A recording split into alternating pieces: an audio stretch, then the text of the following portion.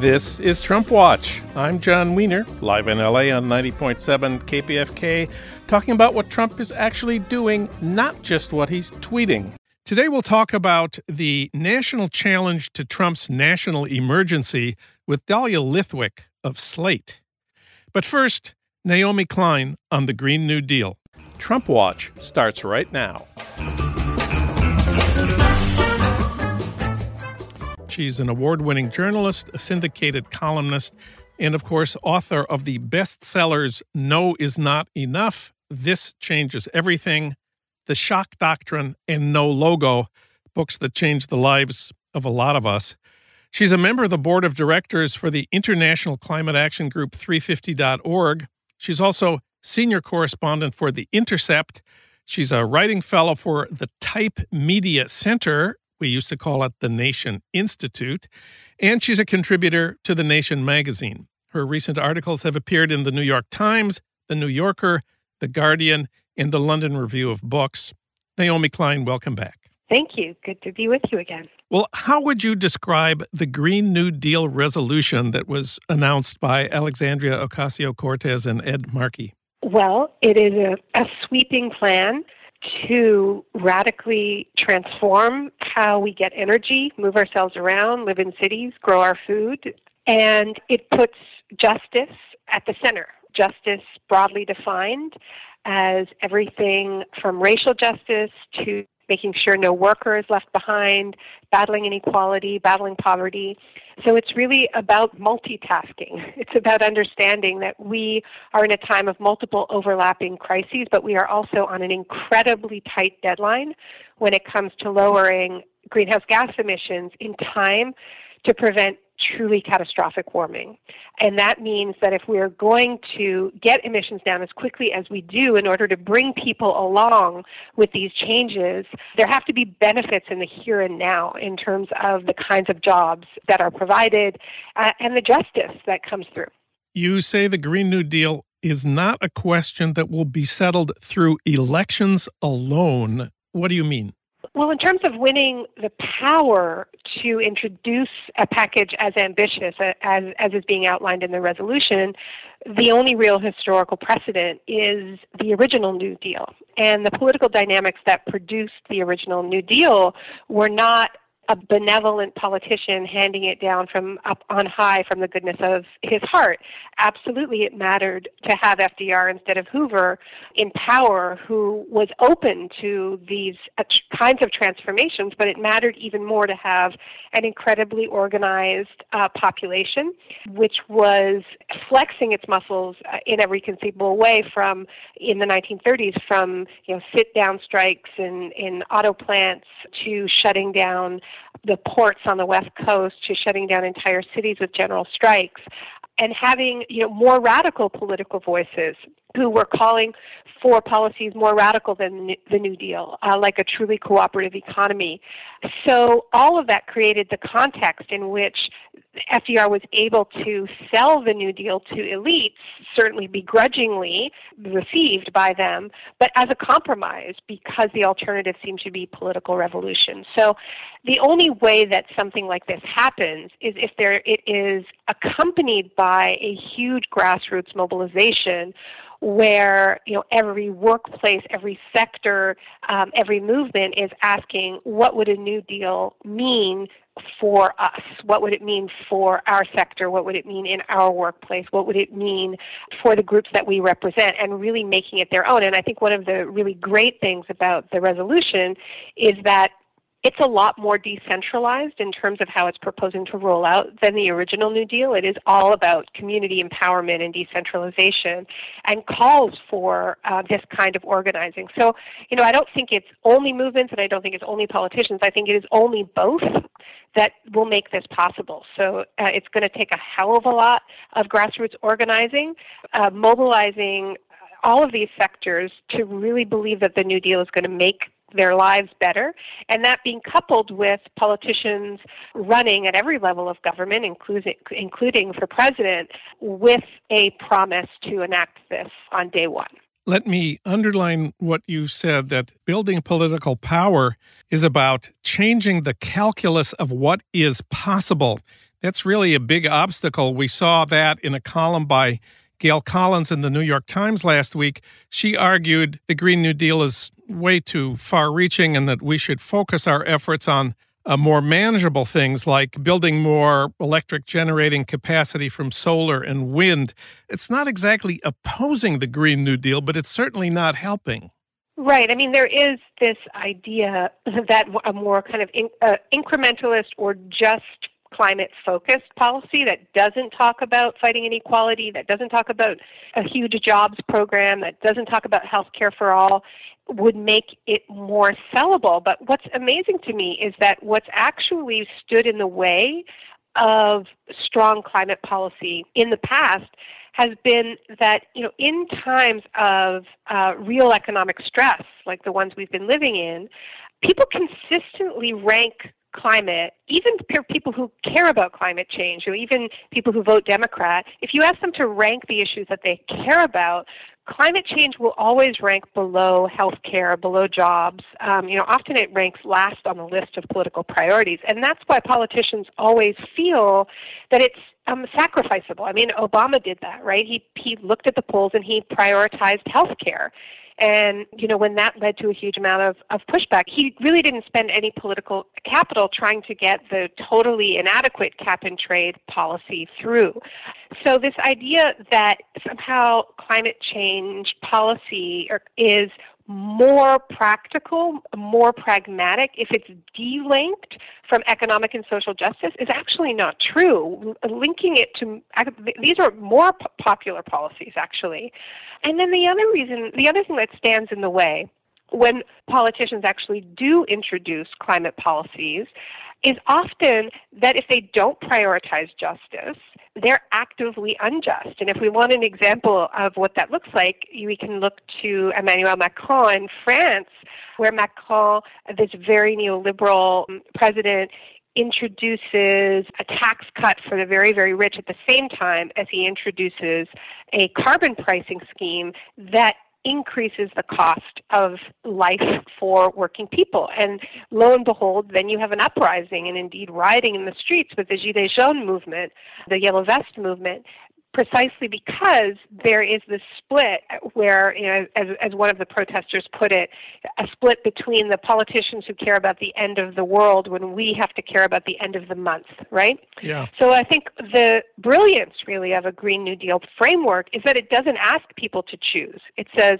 we have a plan for you to express the fact that actually we all care about the end of the world. We all care about the life support systems that we all depend on, but we, by necessity, also care about the end of the month. So how do we design policies that simultaneously lower emissions and lower that economic strain? And that's exactly what they're trying to do. Let's talk for just a minute about the opposition to a Green New Deal. Of course, there's the climate change deniers, like the president and the whole Republican Party.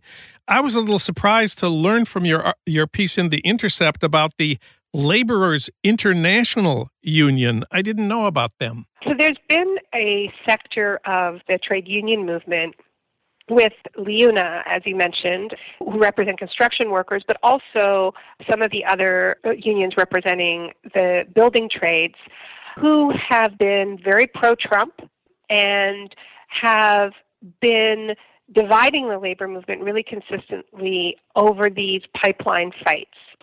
They came out very strongly against the unions that had supported the movement against the Keystone XL pipeline.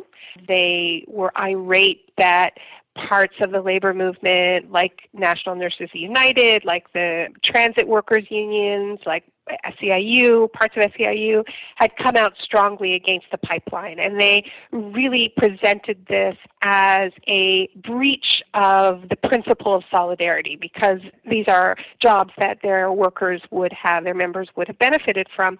Then it got even uglier in the fight against the Dakota Access Pipeline and Standing Rock, where even after the most extraordinary, brutal repression and the attack dogs and the tanks and so many protesters being injured, LIUNA came out attacking the demonstrators and attacking the unions that were standing with them. And then on Trump's first day on the job, the Monday after inauguration, they dutifully went in for a photo op, a guided tour of the White House, announced that Trump's inauguration speech was a great victory for working men and women, and it was, specifically because a couple of his first acts were to, sign executive orders pushing through the Dakota Access Pipeline and the Keystone Pipeline.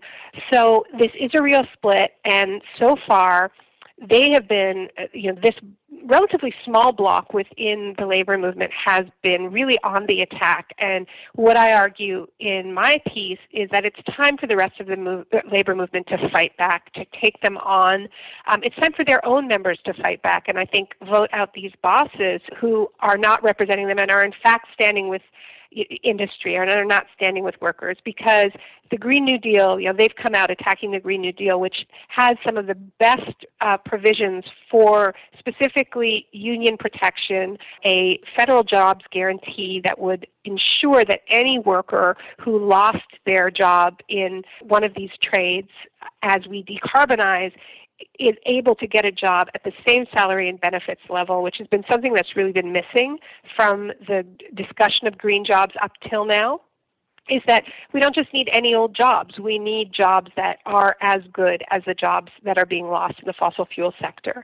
And so this is really taking that head on. And so if LiUNA is still attacking it anyway, then really they should be treated as an arm of the oil and gas industry, which is what they have become. One of the unions that you really like is the Canadian Union of Postal Workers. They've made a wonderful proposal. Tell us about that. I think you and I have talked about before that I've been involved in a project in Canada called the LEAP Manifesto, yes, which is our people's version of a Green New Deal that came out of a gathering of social movement leaders and trade union leaders that came up with a plan to do exactly what is being attempted with the Green New Deal, to get off fossil fuels in a huge hurry, but to put justice at the center and labor protections at the center. And after the LEAP Manifesto came out, our team worked with that union at their request to come up with a plan to apply the principles of the LEAP Manifesto to the post office, which at that time was facing a very real prospect of being privatized and radically downsized. And so rather than just saying, well, we want to keep things as they are, despite the fact that how we tend to send mail has been, radically changed by Amazon and by courier services, they said we want to change this service that has been at the center of communities for so long, and we want to now be at the center of a transition off of fossil fuels. So we want to have postal banking, we want to have solar panels on the rooftops of every post office, we want a charging station outside, we want a fleet of vehicles that are all electric and all made domestically, and we want to not just be delivering the mail, but be delivering locally grown produce, checking in on the elderly, being part of the caring economy. It's really a radical plan that's being championed by a really unabashedly progressive union, and that's the kind of thing that, coming to where we started, that's what it means to make the Green Deal your own, right? That's what we need to be happening from teachers' unions, nursing unions. We need every organized workplace to be getting together and imagining what their workplace would look like if they took rapid decarbonization seriously. And, how could it improve lives? How could it lead to a fair economy? And, we see right away that it certainly is in conflict with the logic of austerity that so many of these workplaces, have been facing. Naomi Klein wrote about the Green New Deal for The Intercept. Naomi, thanks so much. It's great to have you on the show. Thanks so much, Doug. Take care.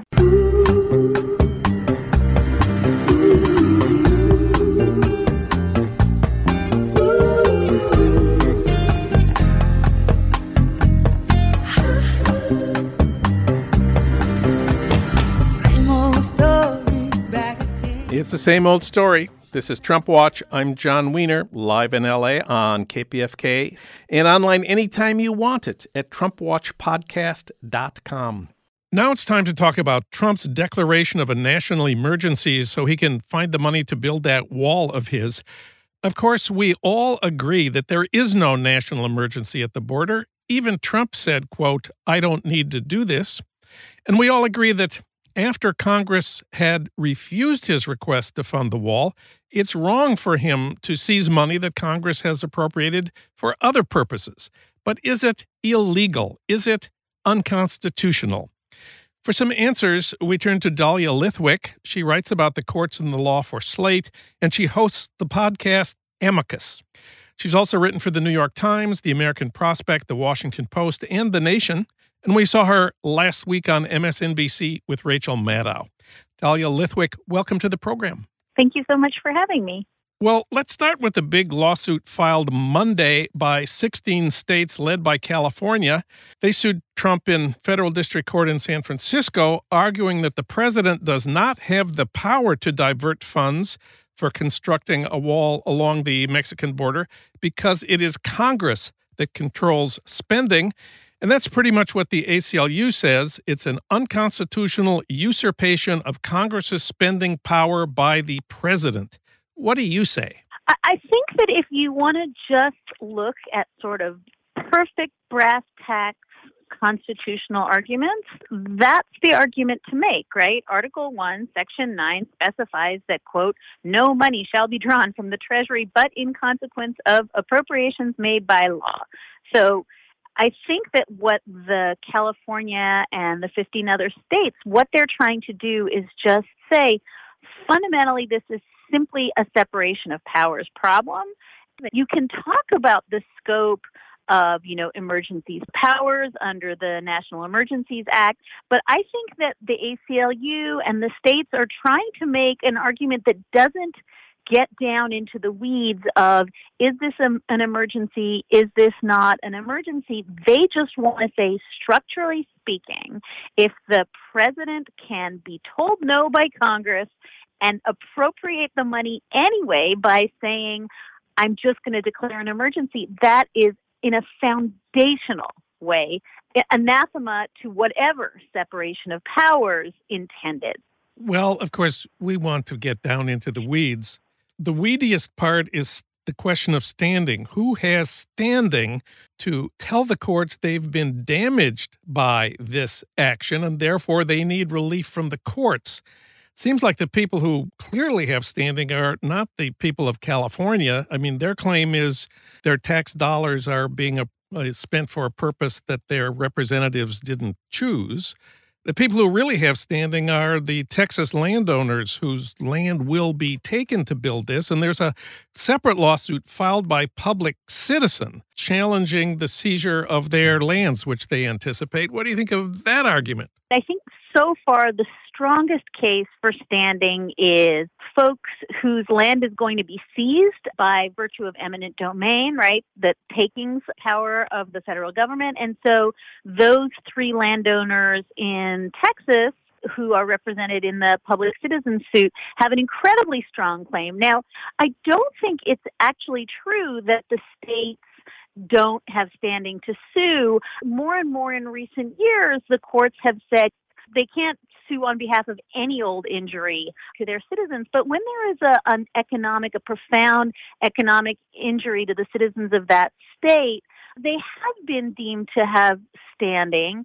And at least in the case that was filed by the states, we have California saying, look, there is emergency relief fund, drug interdiction fund that is being taken away from our coffers. We have the state of Colorado, which has lots of military installations, saying we actually are going to lose substantial money that should be diverted toward the military. That's what it was appropriated for.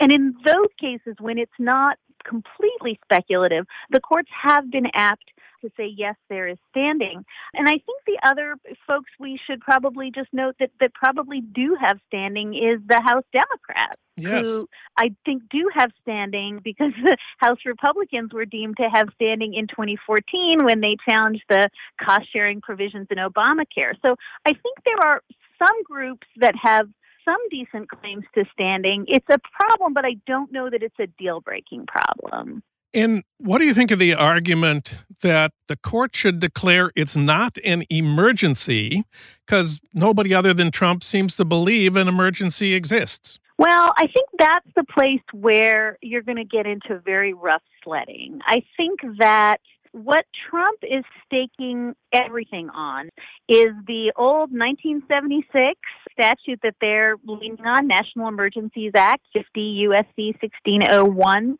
They're saying, look, that doesn't define emergency. It doesn't quantify or qualify what an emergency is. It essentially leaves to the president's complete discretion to say that this is an emergency. And they're making the argument that don't tell us that 4 seconds later in the Rose Garden, Trump said it wasn't an emergency. Don't tell us that his claims are all countermanded by, his Justice Department's own data. We don't care. We're calling it an emergency. That's what the statute says. The real problem that they're going to get into isn't under the National Emergencies Act. It's that they tagged it to statutes that don't really map onto what Trump is trying to do. They tagged it to statutes. This is very interesting. What are the statutes you're talking about? Well, this is probably the most important piece of this, is that they can't just say there's an emergency, so everybody look between the sofa cushions and find money. They had to take money from other appropriations, and what they did was, first and foremost, right, they took a chunk of money from the Department of Treasury Forfeiture Fund. They took $100 million from that. They took a bunch of money from Title 10, Section 284, counter-drug activities. Those things, they could have taken money from those buckets without declaring a state of emergency. The third bucket, they needed to declare a state of emergency, and that's, I think, going to become the sticky wicket here. That's USC Section 2808.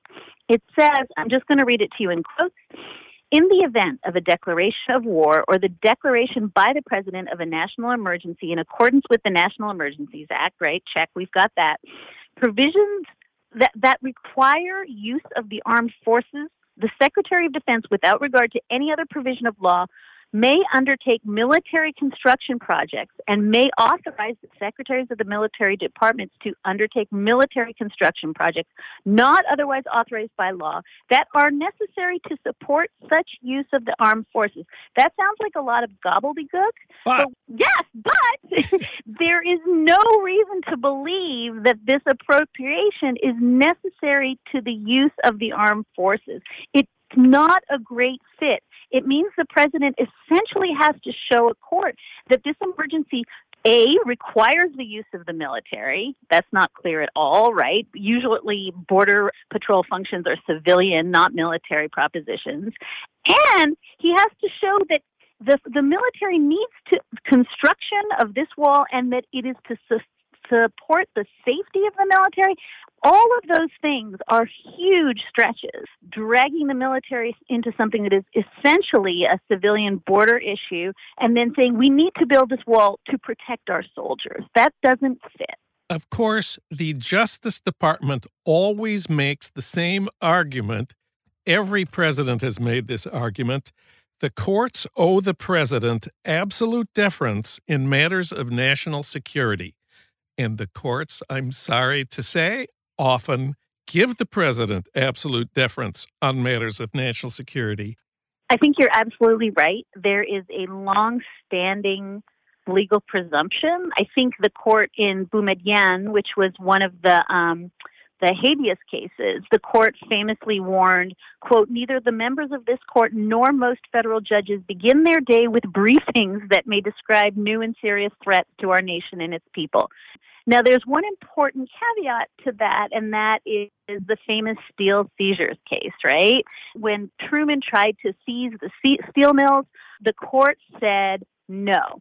And you remember probably that the court in this famous concurrence by Justice Jackson set out this three-part test for when we just defer to the president's claims that it's national security. And they said, when Congress has aligned itself with the president's powers at its highest, when Congress is silent, we're in sort of a twilight zone, says the court. When the Congress has expressly said no, and the president does it anyhow, then we're in a place where we can say, as the court, no, this isn't right.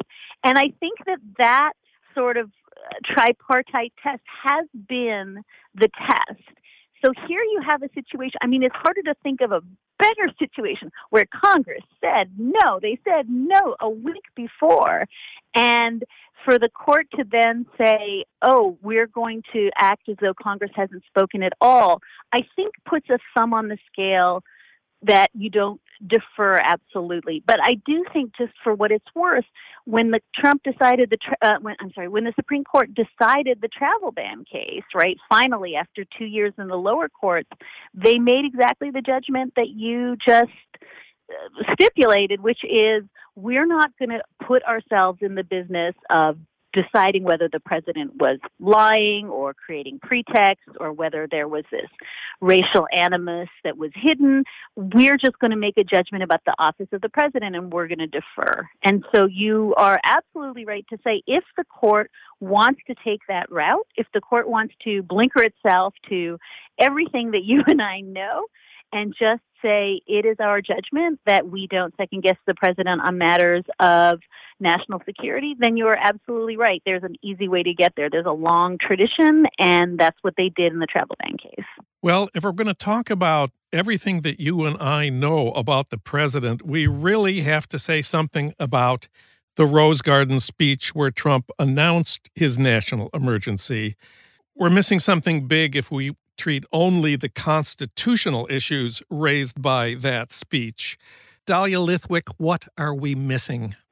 Look, we're used to the president kind of fabricating and tooting his own horn and, saying things that he then contradicts seconds later. We're used to all that. But by any metric, this was next level. By any metric that I can discern, this was the single weirdest performance I'd ever watched. And it ranged from like crazy Q&A at the end with reports where he was insisting that he has secret, better data to support his claims of emergency, and that, his own secretary, Kristen Nielsen, has done a lame job of supporting his data, and strange claims about the Nobel Prize, and really strange, a whole lengthy discussion about which cable news figures he loves best of all. It was next level weird, I thought.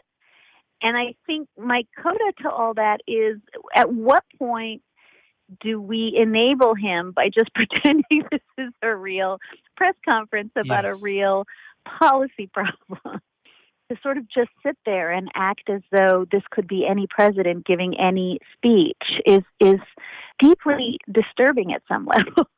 Well, thank you for raising the question of what part we are playing in normalizing this. Dahlia Lithwick, read her at slate.com and listen to her on the Amicus podcast. Thank you, Dahlia. Thank you so much for having me.